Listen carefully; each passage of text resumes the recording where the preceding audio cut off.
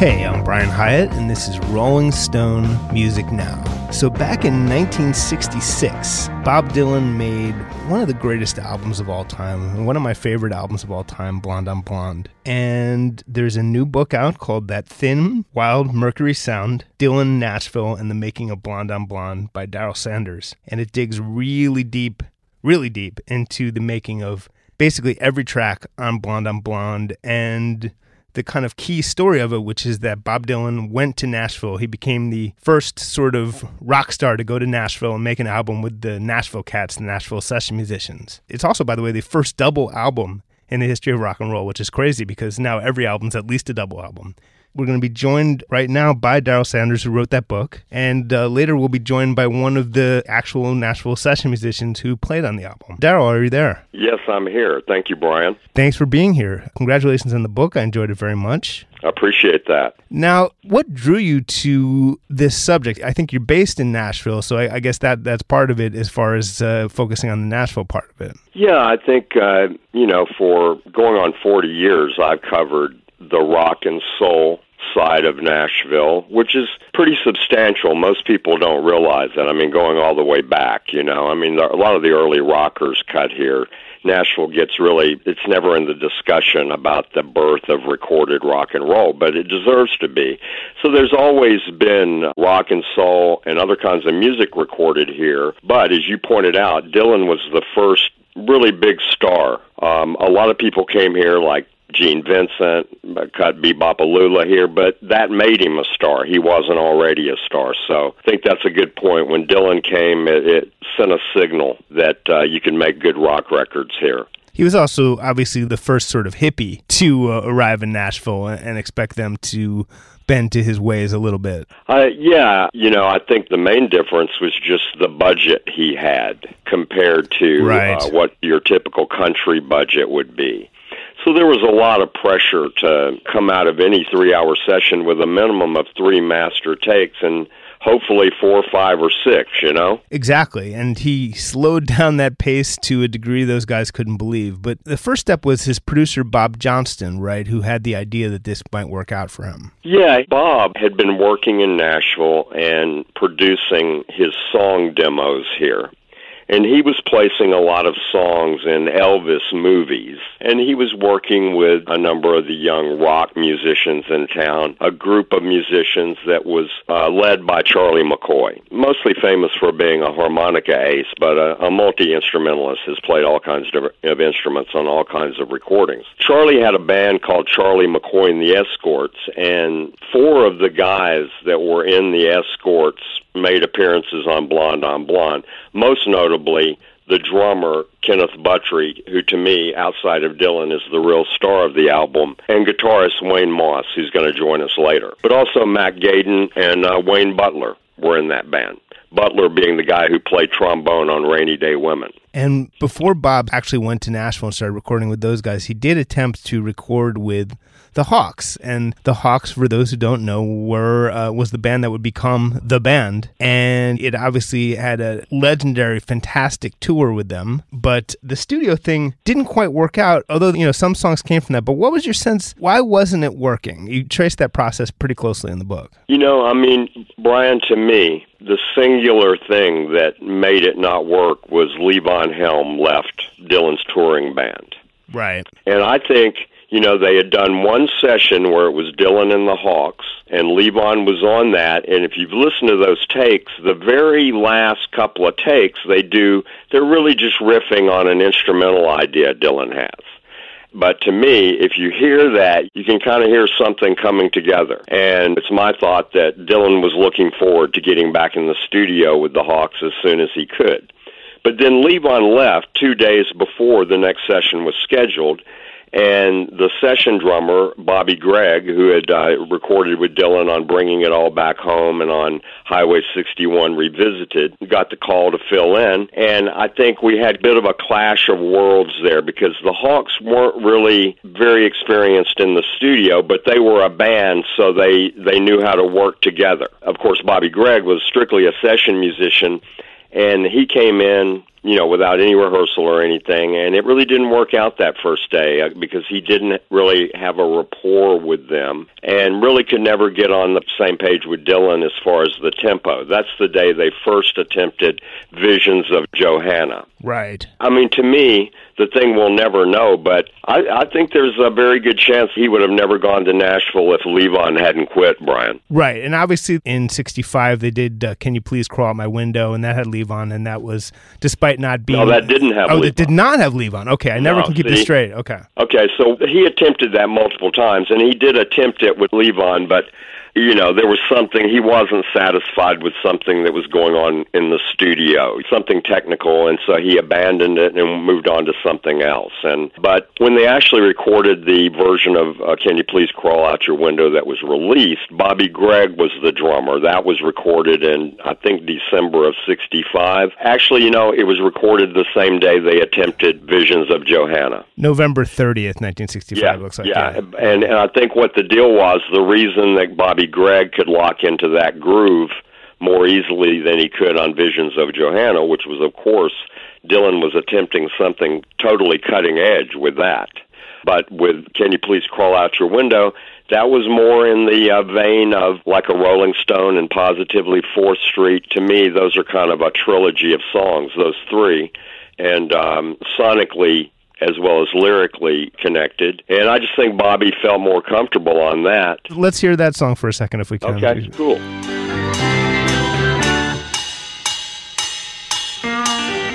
He sits in your room, his tomb with a fistful of tags. You're absolutely right. It's in that vein. It's a great sort of it's one of Dylan's sort of great garage rock moments. There's a great cover of it in recent years by the Hold Steady. And I want to take a step back. So he had done this incredible tour, as I mentioned, with the group that would become the band. Although Levon dropped out partly because I don't think he said he never really wanted to be anyone's drummer, but I also think he wasn't into being booed every night. I think both of those things I think were big part of the thing. But that band, the way they were playing was this explosive, almost uncategorizable hard rock thing that was very much of the future and very intense and very loud and kind of insane. Let's hear Like a Rolling Stone from that era, if we can.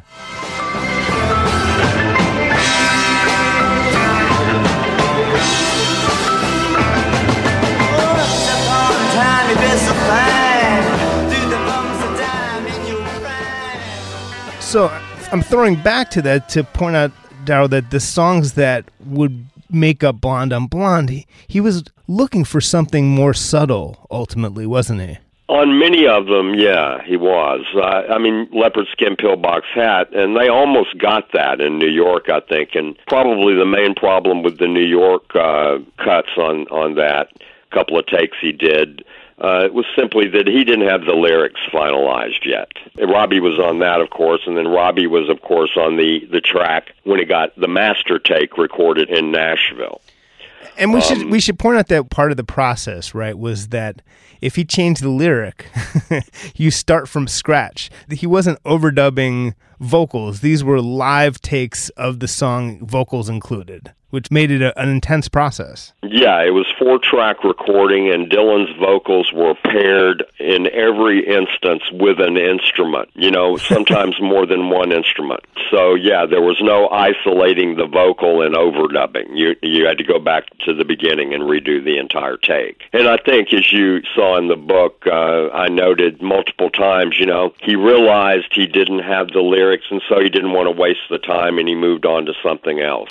That happened more than once during the 170-something takes that he recorded for Blonde on Blonde. Which isn't actually that many if you think about it. But so then... Not by today's standards with Pro Tools and what have you, but with real tape, that's a lot, And so how did he ultimately end up in Nashville? One of the interesting things to me, just in terms of what led Dylan to Nashville, I think it was probably 3 things. He became friends with Johnny Cash, and Johnny Cash, I think, was promoting the idea to him. Right.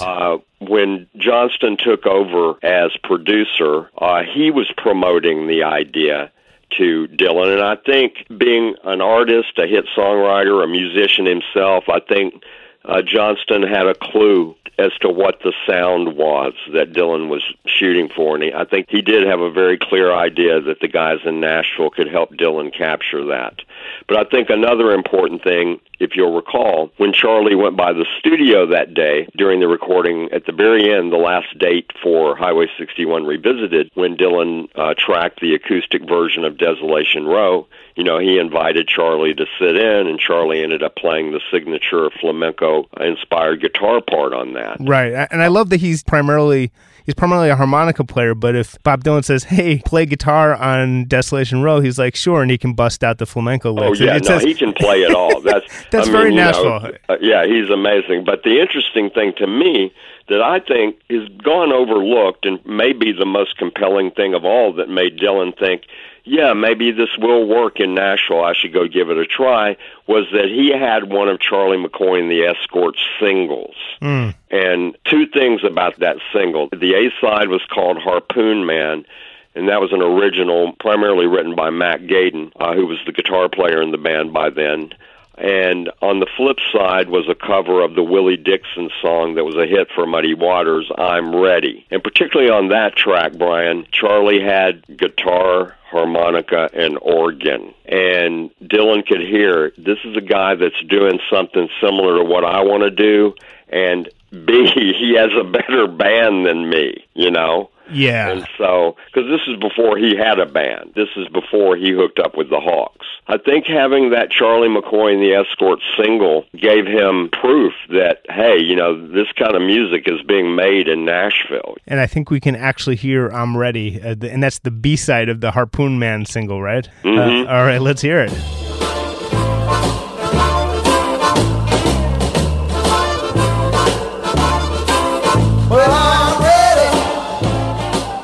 Yeah, so he ended up having from that recording, because Matt Gaden was on those recordings, but Wayne Moss, a lot of these things were being cut at Wayne Moss's Cinderella studio. And even though he had left the band by then because he was just too busy with his studio and with his own session work, Wayne would often play on the Charlie McCoy and the Escorts records, so it would have Mac and Wayne on there. And I just think Bob heard the combination of harmonica, organ, and then Kenny Buttrey on drums. That's the thing. If you queue up those three albums where he went electric, Brian, and listen to them back to back to back, when it gets to the Blonde on Blonde sides, you go, whoa, it just went up a notch or several notches on the drums. And to me, Buttrey's playing was so dynamic and so buoyant and so lively on the album that he just uplifted everything else, Right. And so he went to Studio A of the Columbia Recording Studios in Nashville. That's correct. And what were these guys' kind of first reaction to him? Because the first thing he did was not show up, I believe. Well, he was late coming there. His plane was delayed. He made his 2 trips to Nashville for Blonde on Blonde during breaks in his tour itinerary. And he had a break of about a week in February, beginning on Valentine's Day. And then he had another break at the end of the first week in March. And so I think that's when the waiting started, and the first day they attributed it to him being late, his plane being delayed, because, they went through 2 3-hour union clocked sessions where they didn't hit a note and got paid master scale. And, at that point, Brian, they were kind of giddy about it. They were like, this is all right, Right, they would have recorded usually an entire album for someone in that time. And exactly. Yeah. Or half an album anyway. Yeah. So, but then, the thing about these guys and the whole thing about New York hipster versus Southern good old boys, that kind of notion was kind of fabricated and convenient. But really, these guys, the main thing about them, the significant thing was, it didn't matter what Dylan wanted to do. They were professional studio musicians who were working in a studio culture that emphasized excellence and emphasized playing something appropriate for the song. The song ruled in this environment.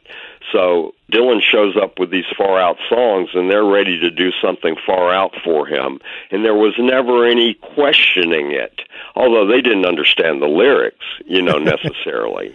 But they were just there to do a job, and if he wanted to keep them up all night and start at 4 a.m., they were going to give it their best shot. But he probably didn't get their best shot at 4 a.m., but it still was. What's amazing to me is, you know, from reading the book, so much of this is they're creating the arrangements on the spot because he just finished writing the song right before he played it for them.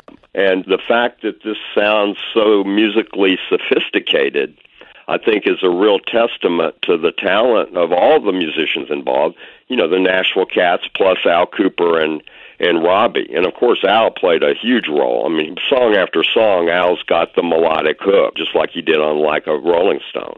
Yes, Al, who first played Hammond organ during the sessions for Like a Rolling Stone. And you make a great point, this whole idea that they were the good old boys and he was the New York hipster. These were Nashville hipsters, and these were young guys. I think that's one of the biggest things I learned from your book. I always picture them as sort of like tobacco-chewing guys in their 50s for some reason, because that's what you think of when you hear Nashville session guys, but they were young dudes. But yeah, I mean, Kenny Buttrey was only 20. Charlie was the same age as Dylan, 24. Al had just turned 22, and the rest of the Cats were between 24 and 28. Wayne Moss and Pig Robbins were both 28, so they were the two oldest guys. So you're listening to Rolling Stone Music Now. I have Darrell Sanders with me. He wrote a new book called That Thin, Wild Mercury Sound, Dylan, Nashville, and the Making of Blonde on Blonde, one of the greatest albums of all time. And when we come back, we're going to have Wayne Moss, who was one of the multiple guitar players on Blonde and is one of the greatest Nashville session players, joining us. We'll be right back.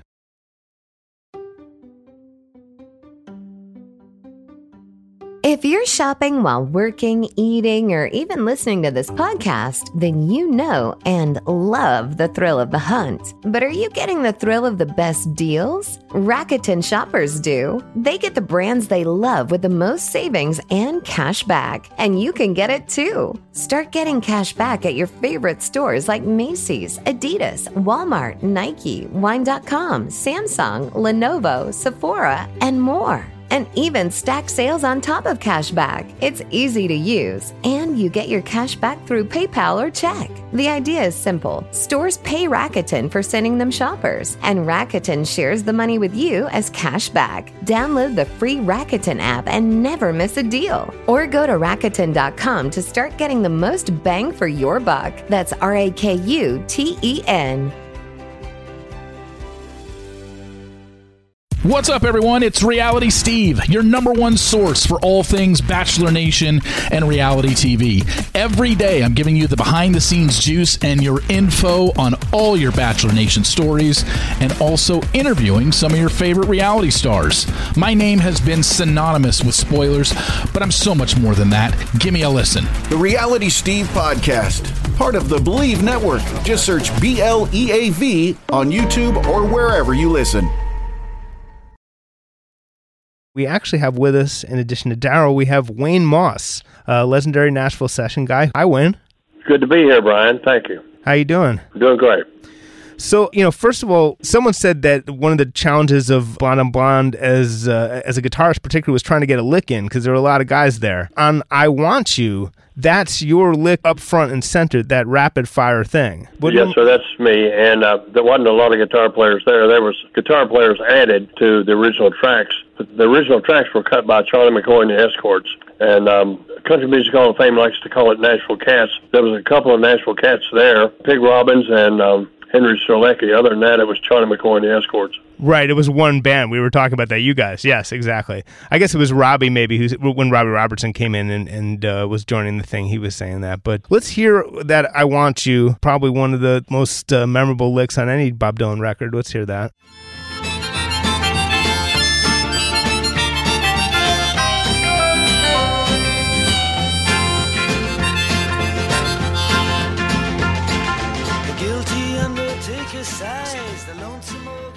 So that little bit you're doing there, how did that come about? Well, we played whatever we felt like fit the song, which is what we do here in Nashville. And every time Charlie McCoy would ask Dylan, what do you want me to play on this, or what do you think? He'd say, I don't know, what do you think? So between Bob Johnston and Charlie McCoy and the Escorts, we pretty much produced the album. Yeah, Bob Dylan, he had the skeletons of songs sometimes that he had, as Darrell was saying, that he had just finished writing 2 minutes before. and he kind of strum his way through it, and you guys would, in the course of just hearing him strum the chord progression, would somehow would create a fantastic arrangement around it. I guess that's just how you did. Well, it's not really magic. It's what we do, 4 sessions a day, 4 songs a session, 5 days a week. And so when Dylan came in, he worked at a much slower pace, and so it was like a breeze to cut with him. A lot of sitting around, though, a lot of ping-pong playing, according to Daryl's book. That's correct. There was, and so we would get all coffeed up, and Sad-Eyed Lady of the Lowlands, I think, it was set for 2 o'clock. He showed up at 6, and we made 1 or 2 cuts on it by 8:30 the next morning. So that's much slower pace than we're used to in Nashville. I think one of the things also about Charlie and Wayne and Kenny and the other cats from Charlie McCoy and the Escorts, I think, not every track, but a number of the tracks, were right in the groove of what they enjoyed doing, what they were playing in the band, blues and R&B and rock and roll, Right. These guys, I think a lot of the arrangements were just almost obvious to them, right, Wayne? I mean, it just right. That's correct. Intuitively, what you knew to play. Yeah, it was right in our groove, and we knew what to do. And of course, Kenneth Buttrey, Bill Akins, Wayne Butler, Matt Gaden, all of us ended up on the record at some point in time. But there was a lot of overdubs done after the initial tracks were done by Joe South and different people. Yeah. I mean, Sad-Eyed Lady of the Lowlands, as you said, that was, I think you were doing it at 4 a.m. Can you hear a little bit of the sleepiness on the playing of that? It got pretty sleepy toward the end, yeah. I remember reading a book once that said Dylan's lyrics explained, and I looked down to Sad-Eyed Lady of the Lowlands because I didn't really understand it. And it says, no words can describe the beauty within this song. So they didn't understand it either. That's right. I mean, I do think that where some of the frustrations set in for the cats, and correct me if I'm wrong, Wayne, but just these guys were geared toward doing the very best they could, and no matter how good it turned out, 4 a.m., they weren't able to do their best. Yeah, that's true. And Wayne, sometimes you probably had a 10 a.m. session the next day, and there might not have been any break in between, I guess. Yeah, that's true. And so we didn't get a whole lot of sleep between sessions, and some didn't have time to eat supper, and a lot of things. It's been talked about many times, but Rainy Day Women, he asked, what do you guys do? When what he meant is, how do you get, what would you get high on? And I guess some alcohol was procured for the session. Yeah, that's true. We ended up with a bunch of leprechauns from Ireland, which was the strongest drink they had. And the guy playing bass that day was Hendrix Jalecki. He kind of overdid it, and I ended up playing bass on that song. And the idea was to sort of have a Salvation Army band kind of thing. Right. And Kenneth Buttrey was playing drums on there, and he did a fabulous job. And Charlie played tuba and trumpet and a bunch of things on there. Yes, and Wayne Butler played the trombone, and so it's pretty much Charlie's band. All right, let's hear that for just a second. Okay.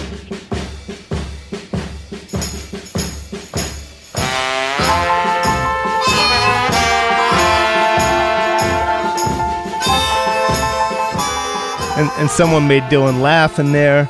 And Daryl, you pointed out that it might have been inspired by the Ronnie Milsap song, Let's Go Get Stoned. Is that what you think? Well, I'm basing that on the fact that Phil Spector had told Dylan's official biographer, Robert Shelton, that he and Bob Dylan had heard Ray Charles's version of Let's Go Get Stoned, like in December of '65 at this coffee house, Fred Hobbs, in Los Angeles.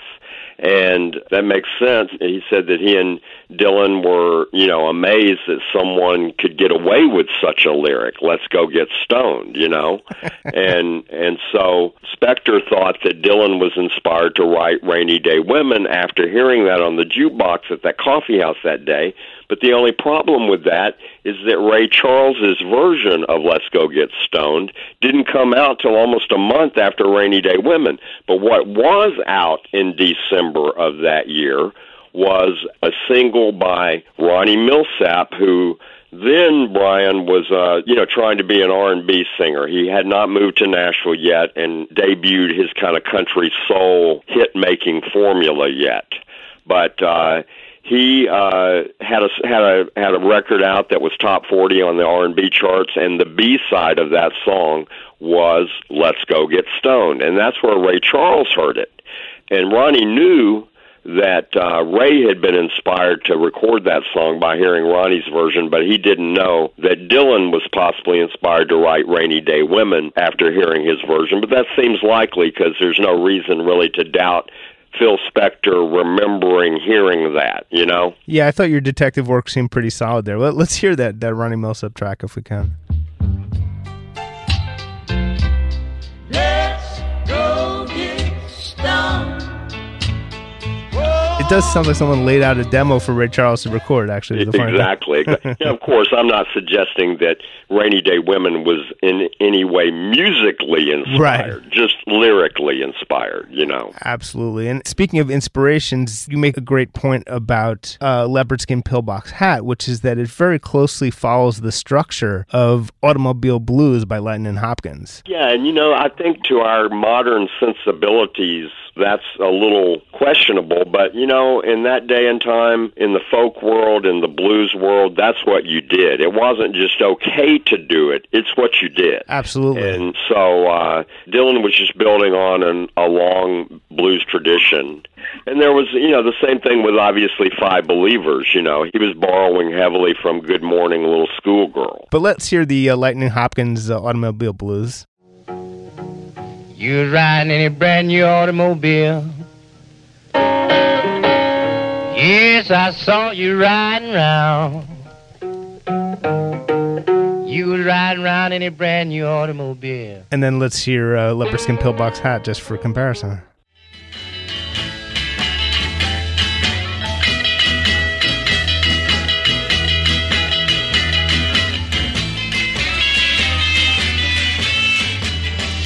So, whole fourth time around and Beatles Norwegian Wood thing is confusing, especially when Dylan confusingly said that he did it first, and then the Beatles that they got it from him or took it from him, you know. Yeah, I think that's more of a, as I said in the book, he made that comment to Al Cooper when Al pointed out the fourth time around was similar to Norwegian Wood. And Dylan made the comment, well, you know, he said they took it from him, and he felt like he had to put it out. I think he was really referring to more an appropriation of his style rather than any earlier song. And so, you know, of course, You've Got to Hide Your Love Away, and a couple of other songs from that era really had a Dylan-esque feel to them, with Lennon playing acoustic guitar and that sort of thing. And of course, Norwegian Wood seems like that was kind of the final straw for Bob, you know. I think there's a strong case to be made then when he says, I never asked for your crutch, don't ask for mine, that he really was mildly nudging the Beatles to stop stealing his stuff, which is pretty funny. Let's hear those two songs next to each other, and then maybe let's go back to Wayne for a second.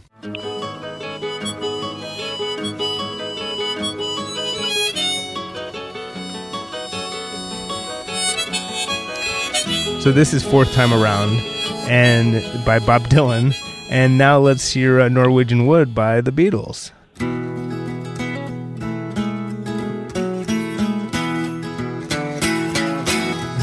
This was like rap beef in 1966, is what this was.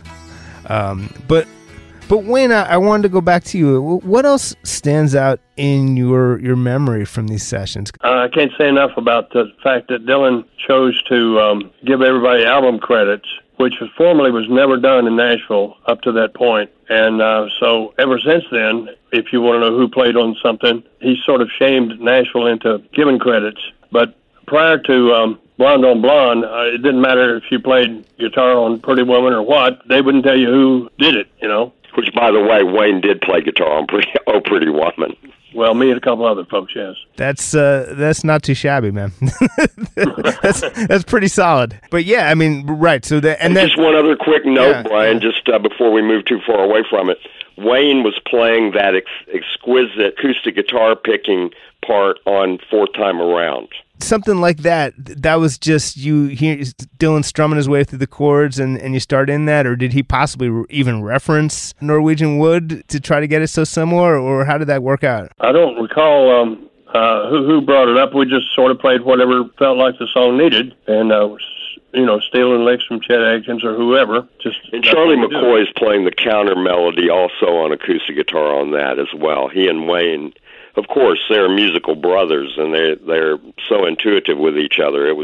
But the interesting thing about that's another thing where Dylan was still tweaking the lyrics and trying to find the right tempo, for him to comfortably sing the song. they had the arrangement together like from the first or second take. It was basically there. Yeah. Wayne, what did you make of Dylan sort of as a person and an artist? Like, did he come across as a genius or just a mystery or as a weirdo or what? Well, a little of both. When Charlie McCoy called and said, cutting Bob Dylan, I said, who's Bob Dylan? And he said, I don't know. He wrote Blowing in the Wind, just show up. Now, since then, I've become a big fan. We recorded Just Like a Woman on the Area Code 615 albums. And, he's done great things. And Pulitzer Prize isn't too shabby either. Nobo, yeah, but at the time, what did you make of him? At the time, I wasn't impressed by him that much because I didn't know who he was. Right. And he also therefore, we didn't freeze up on the session or anything, and because we weren't necessarily in awe of him, but we became big fans later on. Now, Daryl, you listened to pretty much all the sessions for the album. Did some other moments with Wayne stand out since we happen to have him with us? When we were listening to Leopard Skin Pillbox Hat, one thing I liked about that is that, Robbie takes the lead on the master take of that on the final night of recording in Nashville. But Wayne and Joe South are both playing some really very cool rhythm stuff that lays the foundation for what Robbie plays. And particularly Wayne has just this sick boogie groove going on, I think it's like what Wayne said and I mentioned earlier. I think these guys were looking always to play something, the best thing they could, but that fit the song, But there are, Wayne had some moments he and Robbie had a moment, I think it was on Absolutely Sweet Marie, maybe, where I described it as dual offenders because Wayne played a jazz master and Robbie played a telly. Jump in here, Wayne. Well, it's been a while, so I don't remember everything, but I do remember some things that maybe don't show up other places. For instance, Chris Christopherson was emptying ashtrays during the session. I don't know if people are aware of that. Right, he was like the engineer's assistant at that point. Right. And I don't know, there's something else that might be worth mentioning is that in Bob Dylan's hometown in Minnesota, it says, home of the world's first strip mine. It looks like they would give him a little more credit than that, but... I think one thing that I want everyone listening to know about Wayne, and I don't mean to embarrass him, but one of Nashville's many nicknames is Guitar Town.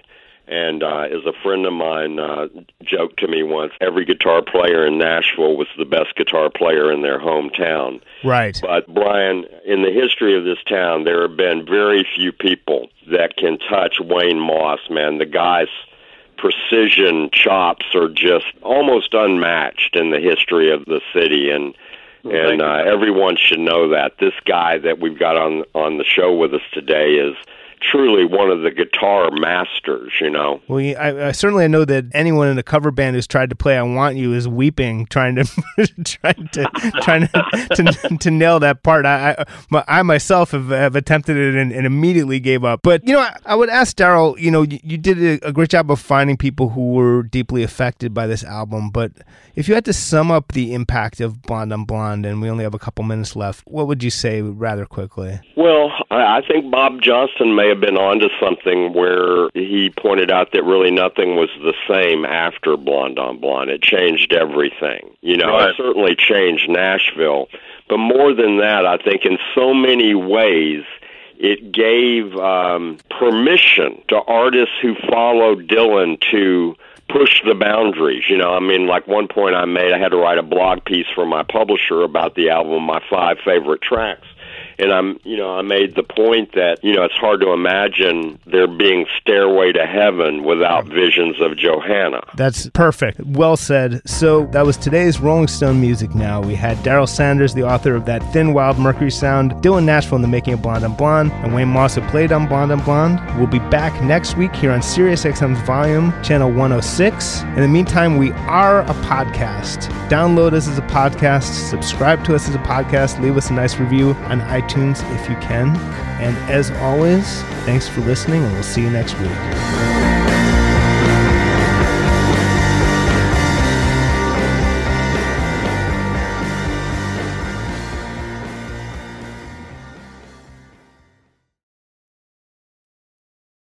Welcome to Talkville, the ultimate Smallville rewatch podcast. Guest star Sarah Carter as Alicia Baker. Although I didn't really work with her a lot. But Tom did, and they had some real big smoochy scenes. Yeah. Can we talk about that? Could there be any more sex? What was a 3-page makeout scene that just kept going? Good Lord. We get it. They have chemistry. Jump in now or catch up on any of the past seasons of Talkville on YouTube or wherever you listen.